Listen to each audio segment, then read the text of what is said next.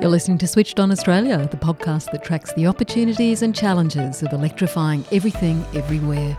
Switched On is brought to you by the publishers of Renew Economy, Australia's best informed, most read website focusing on the green energy transition, and is supported by Boundless Earth, using philanthropy, investment and direct advocacy to help Australia become a global force in a decarbonised world. Hello and welcome to another Switched On Australia podcast. I'm Anne Delaney.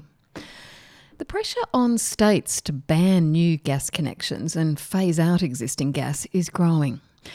As you've no doubt heard, Victoria, the largest user of residential gas, recently announced it will ban new connections from January 2024. The ACT was the first to announce bans on new builds that will come into effect in November, and existing connections will be phased out in the ACT by 2045. The gas industry has, unsurprisingly, opposed the move. But in Western Australia, it's a gas company that has made the decision to cut the gas network to a regional community on the south coast. That's not just new builds, but all existing connections. They made a business decision that it was no longer viable for them to continue supplying gas to the town of Esperance. The government was able to broker a deal to keep the gas pipeline open for a year while the town transitioned off gas. And at the end of March this year, the gas stopped flowing. 75% of the 400 households and businesses in Esperance that were connected to gas have now transitioned to all-electric appliances. The others are connected to bottle gas. The job of transitioning the community was left to the state-owned utility company, which services remote and regional communities, Horizon Power. The CEO of Horizon Power is Stephanie Unwin. Stephanie Unwin, thanks very much for joining the Switched On podcast. My pleasure. Can you start by painting a bit of a picture of Esperance for those of us who don't know the area? Where is it and what sort of a community is it? Yeah, so Esperance is down south, as we call it. So it's about 720 kilometres southeast of Perth, and it's a seaside community, but it also has a lot of agriculture. It's a typically agriculture town, but also responds really strongly to some of the emerging minerals areas, and has a really strong local Indigenous population as well, the Esperance Dallyruck, who are very proud cultural owners. Yeah, so an interesting town, and it's got probably about 10 to 12,000 residents who live there. Okay. And so what was the nature of the community's energy sources up until very recently? What was gas primarily used for? Yeah, so look, up until really recently, the energy mix in Esperance was predominantly gas, and it came from a distributed or a pipeline. And that pipeline then had a distribution network that went out to a bunch of customers. And what happened a couple of years ago is that we started to look at that energy system with a view to transition it to cleaner, greener, to try and expand the footprint of wind, to ensure we brought solar online, and that we only then use gas as the fill-in source of fuel. And what that meant was that the economics for the owner of that gas distribution network company were fundamentally changed because it was not the winner in the contract to supply gas into that mix going forward. Just going back to the response of the community when it was first announced that the gas pipeline would be stopping, what was the response of the community? Because I presume there were some concerns about what was going to happen. Yeah, and imagine the scenario yourself. If you're used to your gas hot plates, your gas heating, your gas hot water, cooktop. Yep, exactly. Imagine, and I know how I would feel if I was told, look, I won't be able to have gas going forward. And so yes, there was legitimate and quite widespread concern in the community that something that's very important to it, that it relies on for its quality of life and businesses, would no longer be there. And that we had a deadline. We managed to secure 1 year in order to change that scenario for everybody and give them a good solution. But yes, there was genuine concern in the community. And, I recall going down to community events to, discuss it with the community head on. yes, we've got an issue, but we're here to make sure we provide you all with a good outcome, and you will get an energy solution within the year. And stay with us because we're creating the process now to get that done. So I feel like over the course of a number of engagements, the community took comfort from the fact that we were there standing beside them as a government-owned utility, where the government had assured that it would provide a funding package for this to go ahead. And I feel that some comfort was taken from that. And then they allowed us, therefore, to have the breathing space to quickly come up with a good process to then engage in, all right, what does this look like for me? So how crucial do you think in the transition was the money? Yeah, yeah, very. Because people, yeah, they um, would have had to buy new appliances to replace their gas appliances. yeah, so absolutely. And, in this case, our state government said, look, we're not going to leave you without an energy solution. So we're going to stand behind that and we will fund all affected customers to make sure that they would have an alternative to the gas that was on at the moment. And that was backed, by let's call it like for like Hmm. replacement, which said if you've got an appliance of, you've got a cooktop, you get a cooktop that is hopefully that either the same brand but the same configuration. And I think customers took real comfort that they weren't being left high and dry and having to come up with the money to support that change as well. So you weren't just paying subsidies, you were actually paying a direct fee for people to replace their appliances. Yeah, so we direct paid the trades, for example.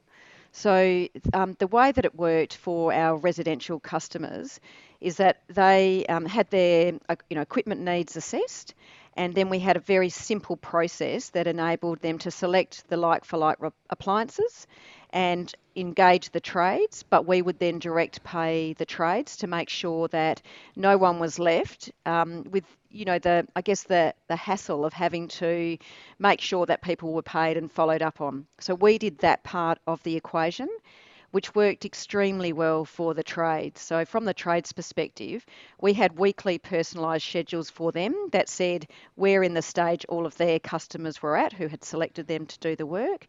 And then we made sure they were paid on a very short cycle. So it was great business actually for the trades that worked with us because they didn't have the hassle of having to follow up people for payment. Well, one of the issues, certainly in a lot of areas in Australia, is actually getting trades to do this kind of work, and, Yes. and Yep. especially to electrify. How difficult was it for Yeah. you to get the trades to do the work?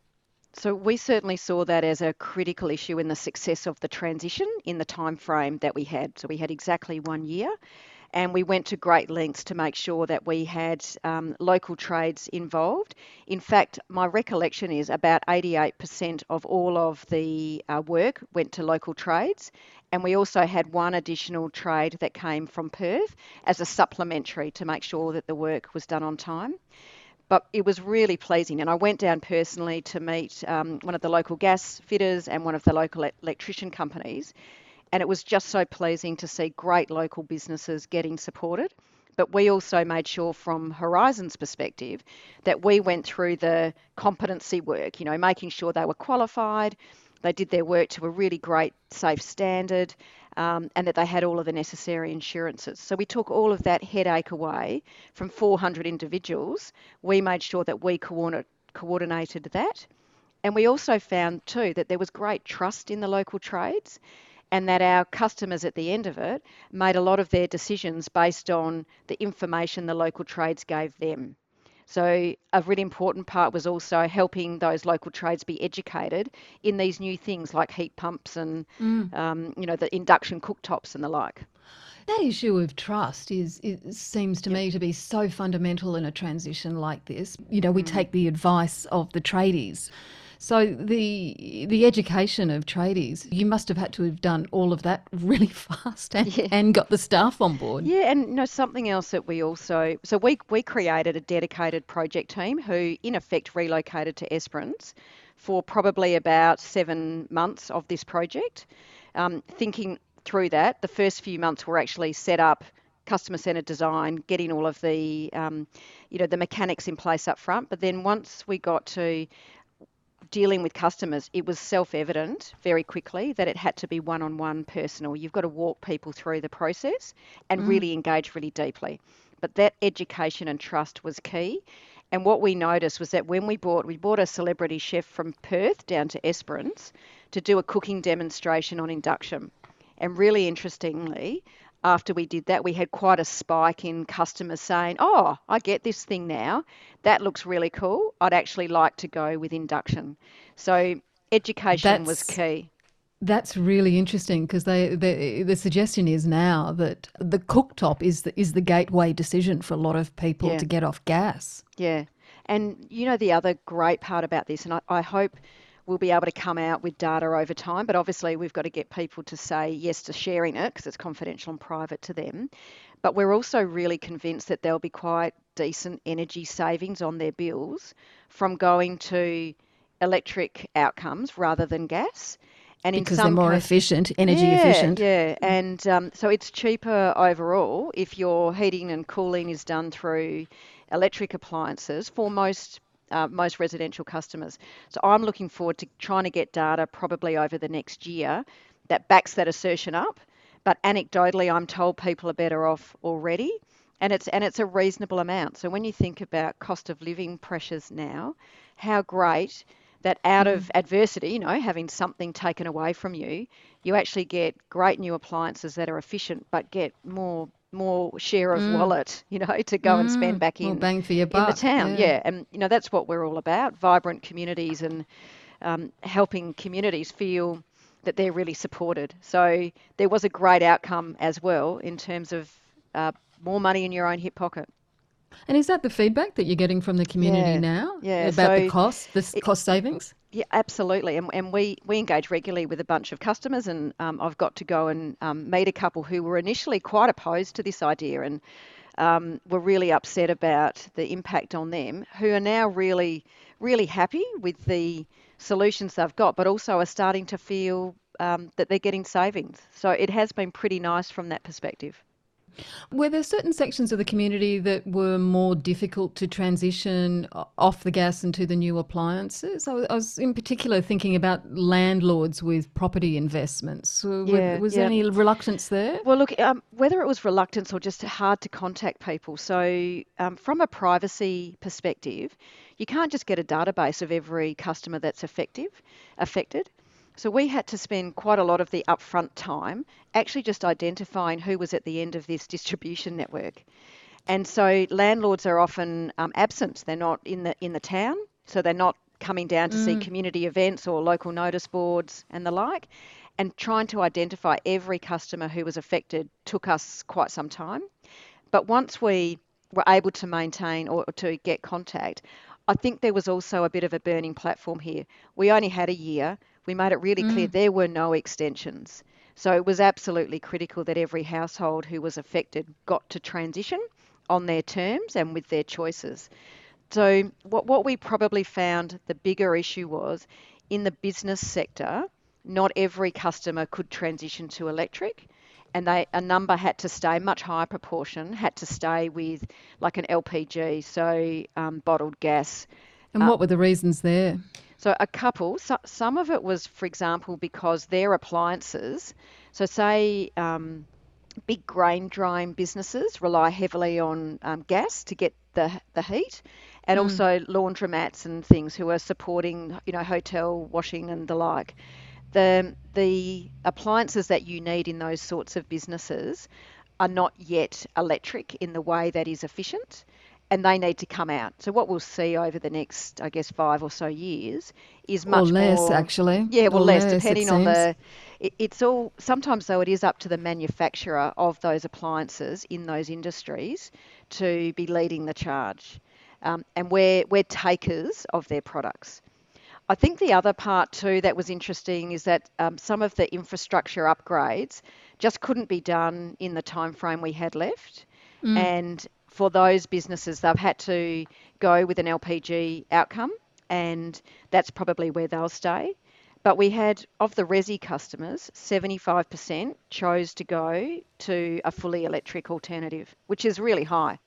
When you actually think about it, the announcement was made in September 2021, and you've delivered this March 2023. That's Yep. not long, really, is it? Yeah, absolutely. And so, and bear this in mind. You see that there is a lot of interest in reducing reliance on gas, and entire, states or communities are talking about getting out of gas by a date. Now, as I said to you, we had a year to get this in place. That is not a lot of time, and we had 400 odd customers to transition.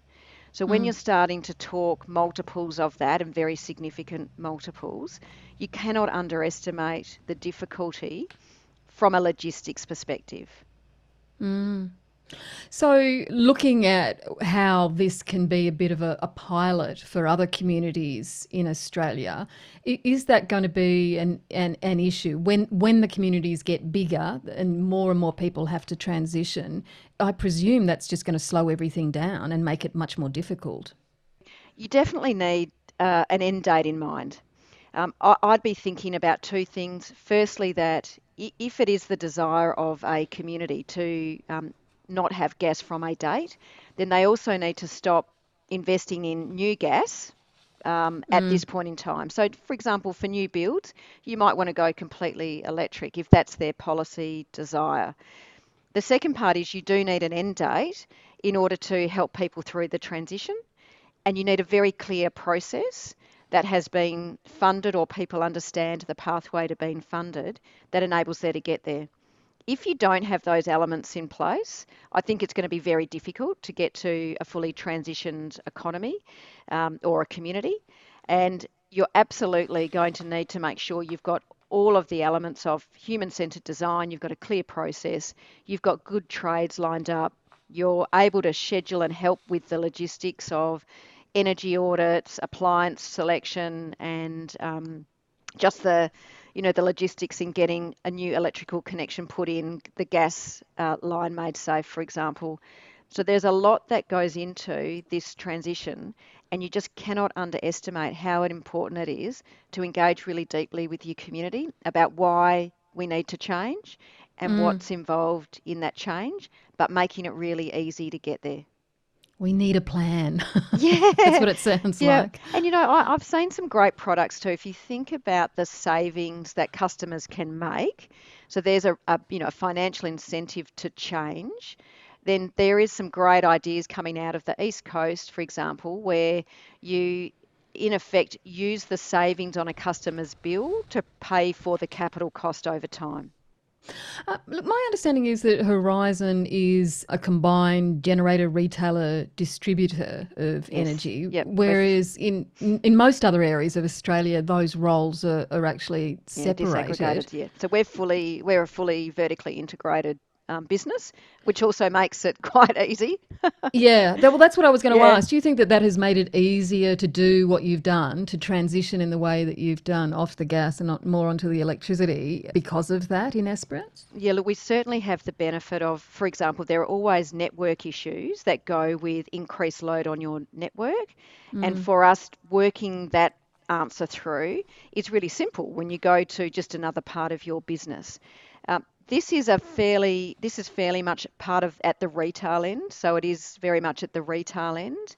But it certainly helps when you're vertically integrated because you're able to provide network answers to retail customers. Tell me, what's going to happen to the gas pipelines now? Will the gas company be paying for the removal?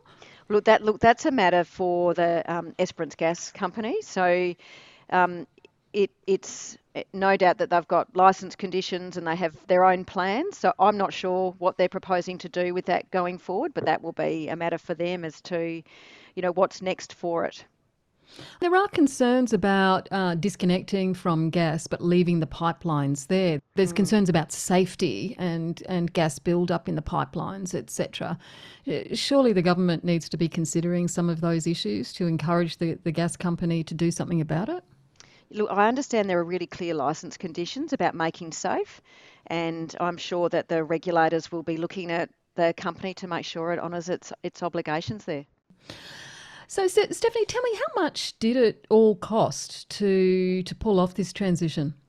Look, it was about just over $10 million was involved across the business and residential customers. And that was about, as I said, around 400 properties that were affected, some more than others, depending on the nature of their issues. So it was about $10 million for the 400 properties. You're listening to the Switched On Australia podcast, and my guest today is Stephanie Unwin, the CEO of Horizon Power in Western Australia. And we're talking about how the town of Esperance on the south coast of WA has transitioned off gas in just 1 year after the local gas distribution company decided to pull out. But although the Esperance community has pretty much transitioned off network gas, the electricity grid that the town is serviced by is only 50% decarbonised. The other 50% is still powered by gas turbines. For us, it was the case of really strongly wanting to, pursue a great outcome for Esperance that was significantly higher in renewables than it currently had or it had at the time. And that meant that we still needed gas. So we were really trying for about a 50-50 outcome because the decision was made probably 3.5 years ago now. We'd probably be at 80% if we made that decision today based on advances in our microgrids, but at the time about 50-50. So certainly there was still a need for gas, but we had commercial negotiations that were competitive with a bunch of parties, and this party was not successful. Right. So what does the energy profile in Esperance look like today? Yeah, so today it is 50-50. So we have a lot of rooftop solar. So the mums and dads and small businesses are contributing to the energy mix. We have our own wind farm and we have a solar farm. And then we also have backup gas generation. And we have a couple of batteries that also provide, the usual sort of frequency support and dealing with a whole bunch of, tricky system issues that happen when large loads come on quickly, as happens from the Esperance port, but also when wind drops off quickly or a cloud cover comes across and you're dealing with solar then not generating into the mix. So as I said, it's about 50-50 now, and 50% comes from renewable, a combination of wind and solar, and then the rest comes from gas. You did, though, fairly recently start a new gas plant to provide energy for the microgrid that services Esperance. Why did you do that? Well, so that was part of our 50-50 mix. So when we made the decision, 3.5 years ago to proceed with a much stronger renewables solution for Esperance, we still need backup. So we have days in Esperance where there is, significant cloud cover, so the solar farm doesn't work. And we also have days when the wind isn't generating when we need it to, or isn't generating because it's a really still day. So we still have this issue, as we do in all of our energy systems, about how you make green energy firm and how you provide for deep storage. 3.5 years ago, we didn't have sufficient answers for Esperance at a capital cost that was bearable in order to go, a stronger renewable proportion. We would like to expand that over time, though. To my mind, we can get to 80 to 90% now quite cost effectively, but we've still got to solve deep storage, as we call it. And that's quite different, as your community would know, or the audience would know. It's quite hard with lithium-ion batteries. It's not really their job. Their job is short-term storage that sort of helps the system hang together. But we don't really have great answers yet in the longer duration storage. We probably need more vanadium flow kind of battery deployments, need to look at things like concentrated solar thermal, maybe hydrogen, as a storage mechanism. So at that time, we kept gas at about the 50-50 level, so we can get that nice mix of when the wind's not blowing and the sun's not shining. But everything's changed, even in those last 3 years since you made this decision, hasn't it? So yeah, look, it has. Yeah, we can definitely get to, we think about 80-20 now, and what I'd love to see, I guess it's a passion of mine, is that we keep investing strongly in the development of our storage technologies, and there's no one answer. So, lithium ion is good for particular use cases, but that kind of, more than 6 to 8 hours over days, over weeks, you do need something else, this thing that we call deep storage. And there's going to be a range of technologies that still, they're known, but they're probably not at commercial deployment stage yet, that need to come into the mix to really get those systems up to a very reliable 80+%. So just a final question. If you did it all again, how would you manage things differently next time? It's quite interesting. Normally you have really strong lessons learned. This one, I'm so proud of our team because we went in really consciously with a community first, customer centred design process that really sought to engage with our local communities and our local trades. And I think that has actually been the reason this project was so successful. I think we had all but 3 or 4 customers able to transition in time, and the ones that didn't chose for either appliance reasons or business reasons not to. And I think with like 94% of our customers said they were really satisfied with the process. I actually can't think of an area that we would have done differently. In some customers' cases, we engaged over like 25 times to make sure they knew of the issue, were aware of all the steps they had to take, and then it was up to them to then work out what to do. But our project team did the most extraordinary job, and they're so invested in the community that I would say there's not much I would do differently here. Are there companies and communities on the East Coast who are consulting with you to know how you did it? Look, we're certainly seeing a lot of interest from the other at the ministerial level as each community or state is thinking about what's its stance on the energy transition. A number are looking at electrification and what electrification might mean for them. We've certainly been asked to speak on this topic either through our minister or in other forums quite regularly, and it looks like there's a lot of interest in how we did it and the lessons that we learnt. Because that's a very clear issue that is being thought about by the policymakers at this point in time. Well, it's going to be interesting maybe to have you back later on in the year and to see how things are actually going in Esperance. Yeah, well, we'd love to share the story because it's such a blueprint, isn't it, for It is. Electrification and this amazing transition that we're all grappling with. Absolutely. Stephanie Unwin, thanks so much for joining the Switched On podcast. It's my pleasure. Thank you. And Stephanie Unwin is the CEO of Horizon Power, the state-owned energy utility company in Western Australia that services remote and regional communities. That's it for today's Switched On podcast. Next time, I'll be talking to Alison Reeve from the Grattan Institute about their Getting Off Gas report. One of its recommendations was that states should ban new gas connections in homes and businesses. And that's just what the Victorian government has recently announced it will be doing in January next year. I hope you can join me then. Till then, I'm Anne Delaney. Keep electrifying.